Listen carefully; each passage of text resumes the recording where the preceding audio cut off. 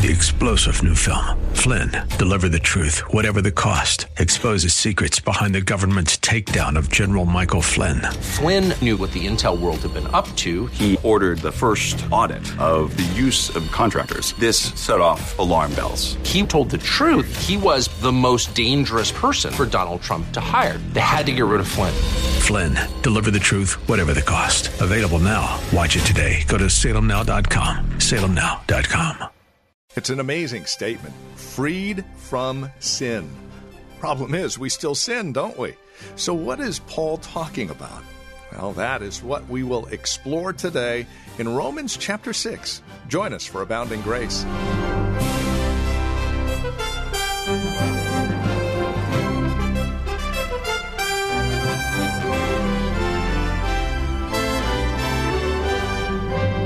It was the founder of the Salvation Army who was approached by a young zealot who asked him if he was saved. To which he responded, "Do you mean, am I saved? Have I been saved? Or am I being saved?" And there are three elements to our salvation, and we'll look at one of them here today on Abounding Grace. Welcome to the program. Pastor Gary Wagner takes us back to chapter 6 of Romans, verses 1 through 14. Freed from sin. Here's Pastor Gary with more. Freed from sin. Many years have passed since our Lord Jesus Christ came, died, and rose again. And toward the end of the Gospel of Matthew, he gave the parable of the 5 wise and 5 foolish virgins, which is a constant reminder to the church of every age that unless we abide in Christ, the oil of our lamps will burn out. And then we live in a world of sin. We've already been warned in Scripture that where iniquity abounds, the love of many will grow cold. When we look at our own lives, there's a lot of sin there.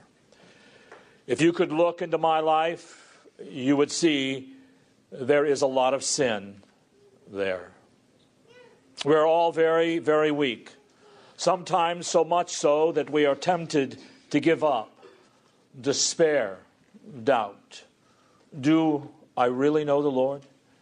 Am I really in His hand? Is all this really going to turn out okay in the end? In times like that, this passage has always been a tremendous comfort to me because it has reminded me that in and of myself, I have no strength. Now, I know that seems like an odd way to be comforted, but I like to be told the truth. I need to be told that I have no strength. I have no endurance. I have no power to keep myself in the faith. I have no wisdom. I have no ability to resist sin. I have no light to bring me out of dark places. There is not a solution in the back of my mind for the problems of my life. That if I am just tweaked the right way, that solution is going to present itself.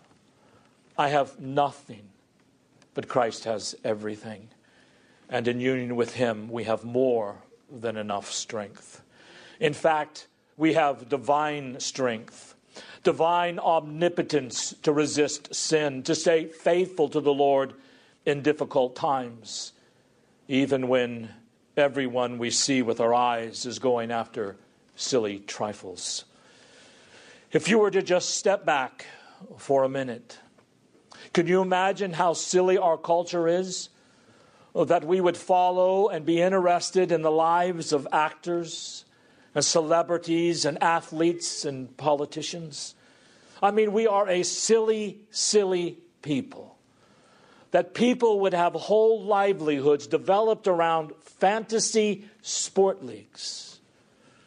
I think I'll just sit around and play Scrabble for the rest of my life. Gentlemen, is there a fantasy sport league for that? Oh, probably. I mean, we are a silly people because we are a dead people, dead in our trespasses and sins. We love our favorite television programs. We love our favorite blogs, things that are very, very small significance. And for many, this becomes their life. It is no wonder we are so weak. We need to be brought back to where strength comes from. And of course, it comes from Christ. And we've been learning in Romans 6 that when God extends His grace to us, we can't say, hey, since God has promised to forgive me, sin is not that big of a deal. So let's go ahead and sin a little bit. I can go ahead and be ugly to my wife because I can always ask for forgiveness later.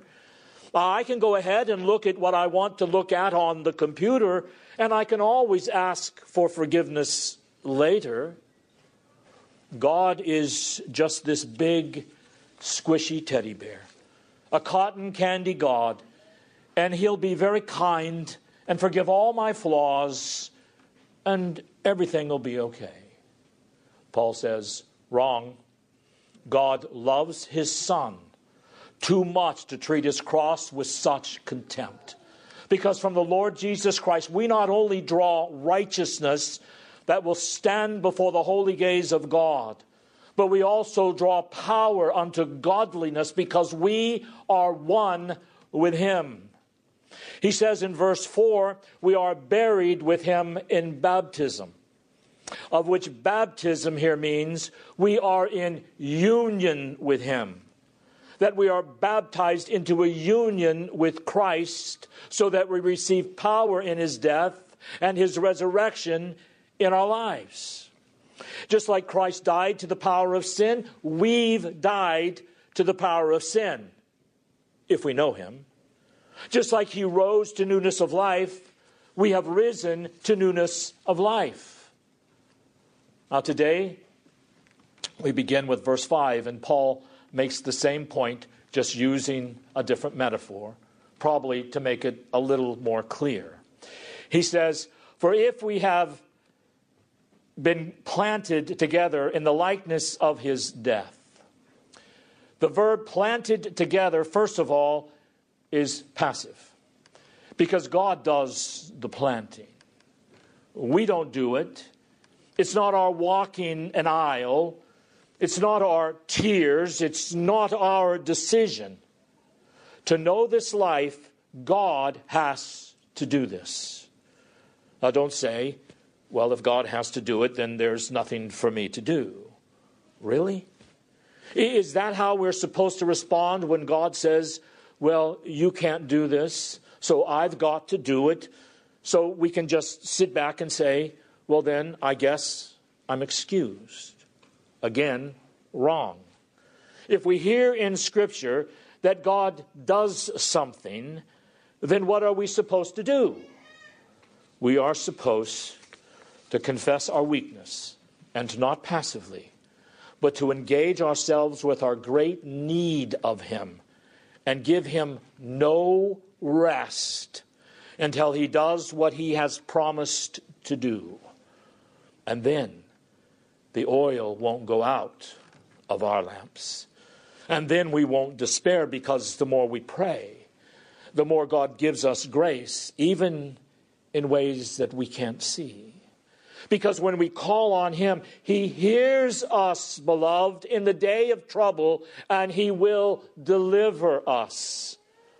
The second thing we learn about this verb is not only that God does it, but it is a verb that expresses in the clearest possible way our union with Christ.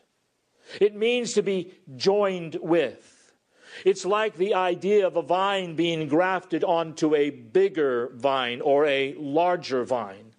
So we were once on Adam's dead tree, but God in His power has now grafted us into the living green tree that is Jesus Christ. And this is what Isaiah prophesied in chapter 61 when he said that they may be called trees of righteousness, the planting of the Lord, that He may be glorified.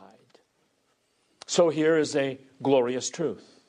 We are so closely identified with the Lord Jesus Christ now, God has planted us unto him, engrafted us, united us to him, that we are forever after identified with he who is our head. It is no longer I who live. The ego, of course, is all of me. It's all about Gary. But it should be. It is no longer I who live, but it is Christ who lives in me. God has done this work. It's not based on my feelings. My experience of it in this life is always going to lag behind the reality of it in God's eyes. So don't despair, as we will see in a little bit, when the experience of it is, I can still see sin in my life. So how can I be engrafted onto Christ? He is the Holy One. He is the righteous one. But don't forget, our experience of this union in this life always lags behind the reality of it. So what does faith do? Faith looks at the reality and it doesn't focus on the experience. You see, this is what keeps us from morbid introspection. We do need to look, because until we look at ourselves and until we honestly deal with our weaknesses, we are never going to run to Christ. But when we look at ourselves, we don't stay there. When we look at our children, we don't stay there, putting them under a microscope, making them feel like they are in a bubble, that nothing they do measures up. No, as with our children, so with ourselves. We look, we are honest, and we go to Christ. Because he is the vine, who not only gives us new life in terms of righteousness and peace with God, but he also gives us new life in terms of the ongoing nourishment that we draw from him.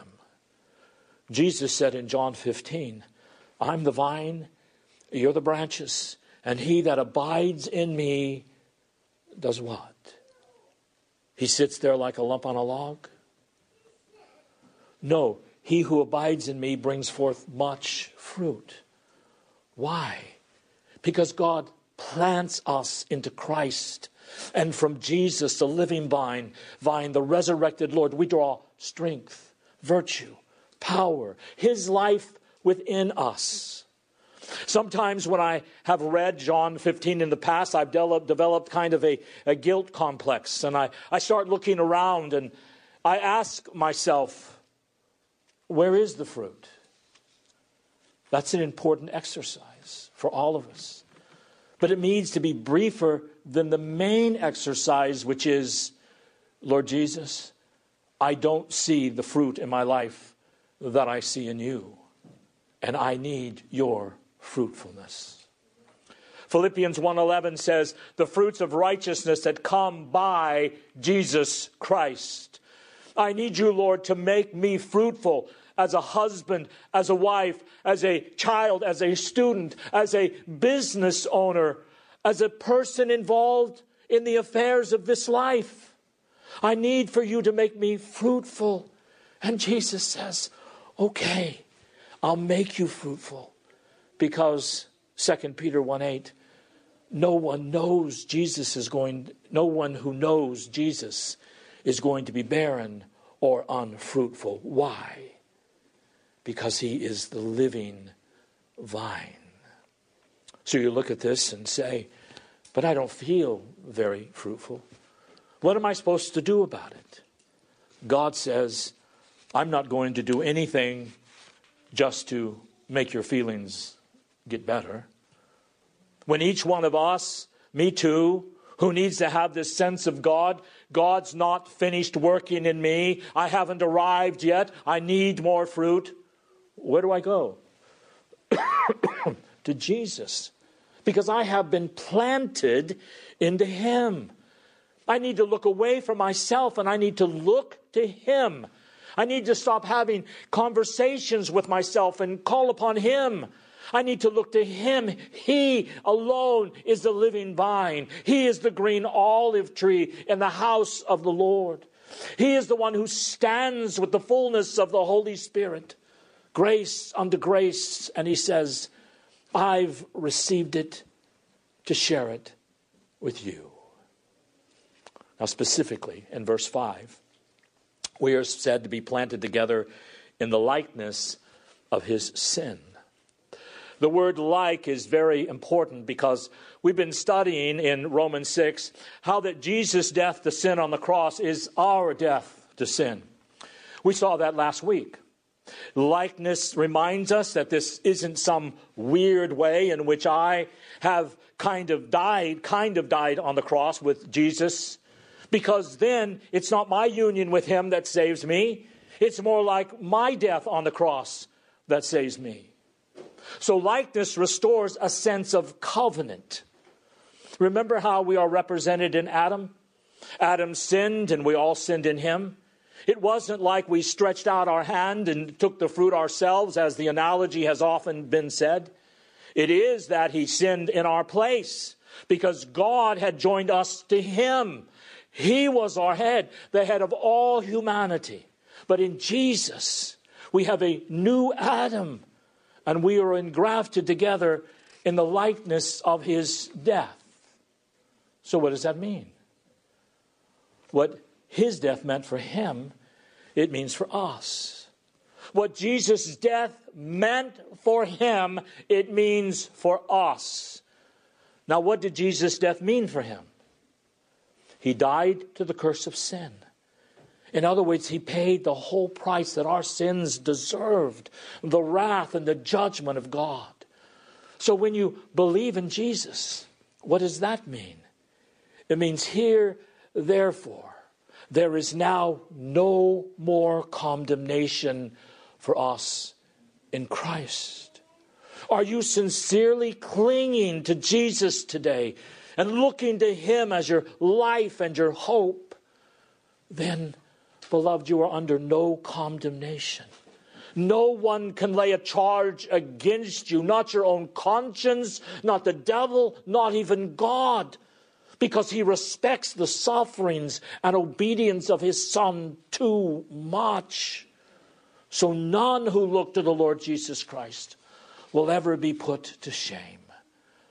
That is what the death of Jesus means for you. When you look to the Lord Jesus and believe the gospel, the power, the sufficiency of his death is applied to you, so that you are delivered from its curse and the penalty of sin. But now notice the second half of verse 5. We shall also be in the likeness of his resurrection. Jesus didn't stay in the tomb. We saw that also last week. He rose from the dead. Why did he rise from the dead? Was it to make a big show? Look at me, I won. No. But why do men die? The wages of sin is death. Why did Jesus rise? To fully satisfy the wages of our sin. He paid them, and it's not possible any longer for death to hold him. For by one offering, he consecrated to God forever those who are being made holy by the works of the Holy Spirit. 3 days later, he rose from the dead to newness of life. And guess what? Now you are engrafted. You are joined with him in that resurrection. And that means not only are you delivered from the curse of sin, its judgment, but you are delivered from its power. Sin shall have dominion, shall not have dominion over you, he says in this very passage. Why? Because Jesus has broken that dominion of sin. Now, again, we tremble. I do. I see so much sin in my life. So how is it possible that the apostle can say, we have been delivered from the power of sin, from the dominion of it? Which he says in verse 6 directly. So let's actually look at verse 6. How can he say that the old man is crucified with him? And by the way, we often speak of our old man as if he's still alive. But he is not. Because the verb tense here is past historical once for all. Our old man was crucified with Christ in principle on the cross. And when we believe in the Lord Jesus Christ, he slays that old man. The death penalty that Jesus paid on the cross for us is applied to the old man of sin, and he is slaughtered. Why? Continuing in verse 6, so the body of sin might be destroyed. These are high phrases, that the body of sin. Does that just mean the mass of sin? No, I think he is actually referring to our bodies here. Why is that? For several reasons. One, we are very conscious of the fact that we sin with our body. And I'm not just thinking here, nor was Paul, of sexual sins. Think of the tongue. It is a fire of the world of iniquity. What fires did our tongue kindle this week? Our eyes, these eyes are not treacherous guardians. They are treacherous guardians, aren't they? They should be directed to the glory of God, but they're looking around. Lust of the eyes, the pride of life. The body. We are very conscious of living in a sinned, weakened, decaying body. Notice also that Paul doesn't mention in verse 6 that the sin in your heart might be destroyed. We would have liked him to have worded it in that way. Why? Because how many people do we run into who say, well, in my heart of hearts, I really love the Lord Jesus, but I'm living like hell in the world. I know many people like that, and I'm sure most of you know some. You can't judge me. It doesn't matter how I live out there. It doesn't matter how I dress. It doesn't matter what I do with my body. This life doesn't count so much. What counts is what's in my heart. But you see, my body is no less or more filthy than my heart, my mind, my will, my affections. So Paul is bringing out here by mentioning that the body of sin might be destroyed, that it might be destroyed in its totality, just like the whole man is corrupted by sin. So the whole man, body and soul, is united with Christ in his death and his resurrection. By the way, the purpose clause here, when he says in verse 6 that the body of sin might be destroyed, it is a purpose clause saying the reason the old man is crucified in all of those who are united to Christ is so the body of sin might be destroyed and that we might not serve it any longer. He's going to have a lot to say about that idea toward the end of chapter 6, that we might not serve sin any longer. Let me express this just as personal as I possibly can. Union with Christ is not an empty idea. It's not a religious symbol. It is a present reality. By the way, the verb at the end of verse 6 is a present infinitive. In other words, so that I might not be sinning now. This is the present defining reality in the life of the believer, that I am no longer a slave of sin. And it is because I am in union with Jesus in his death and his resurrection. My old man has been crucified with him, and the body of sins have been destroyed. The stronghold of sin has been broken. Now again, we are very conscious of the fact that there is still a lot of sin in our lives. We feel like Paul in Romans 7:24, "O wretched man that I am, I want to do good, but I don't do it.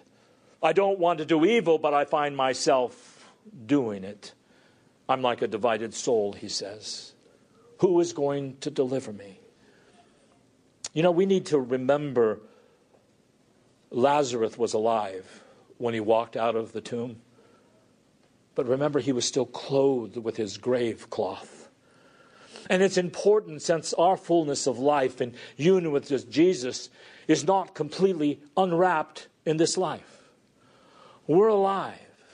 We couldn't resist sin at all if we weren't alive.